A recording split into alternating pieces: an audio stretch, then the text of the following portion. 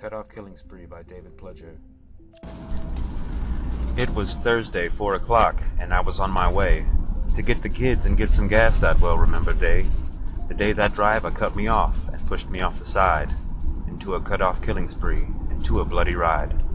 Now I admit a killing spree that sounded most absurd, but I was picking people off the semi-crowded curb.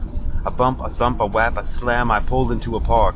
I gripped the wheel and pressed the gas as people flew apart.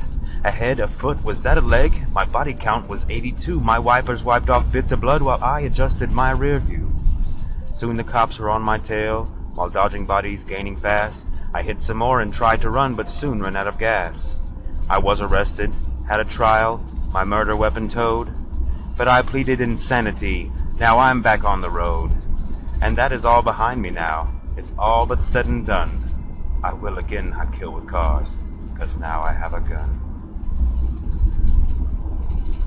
Thank you. Alright, I admit that was dark, alright? But I was a teenager and I was going for some shock value, I think. And yeah, I was basically making something horrible sound not so horrible. But it still sounds horrible. Anyways, I hope you enjoyed this little bit of poetry. And that was by me. And I wrote that probably 20-some years ago. Hope y'all have a good Wednesday. Peace.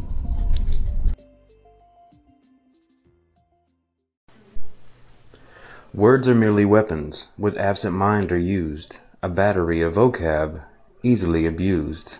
The tiniest of slippage, upon an angered breath, a wave of angered passion could lay someone to death. David Pledger.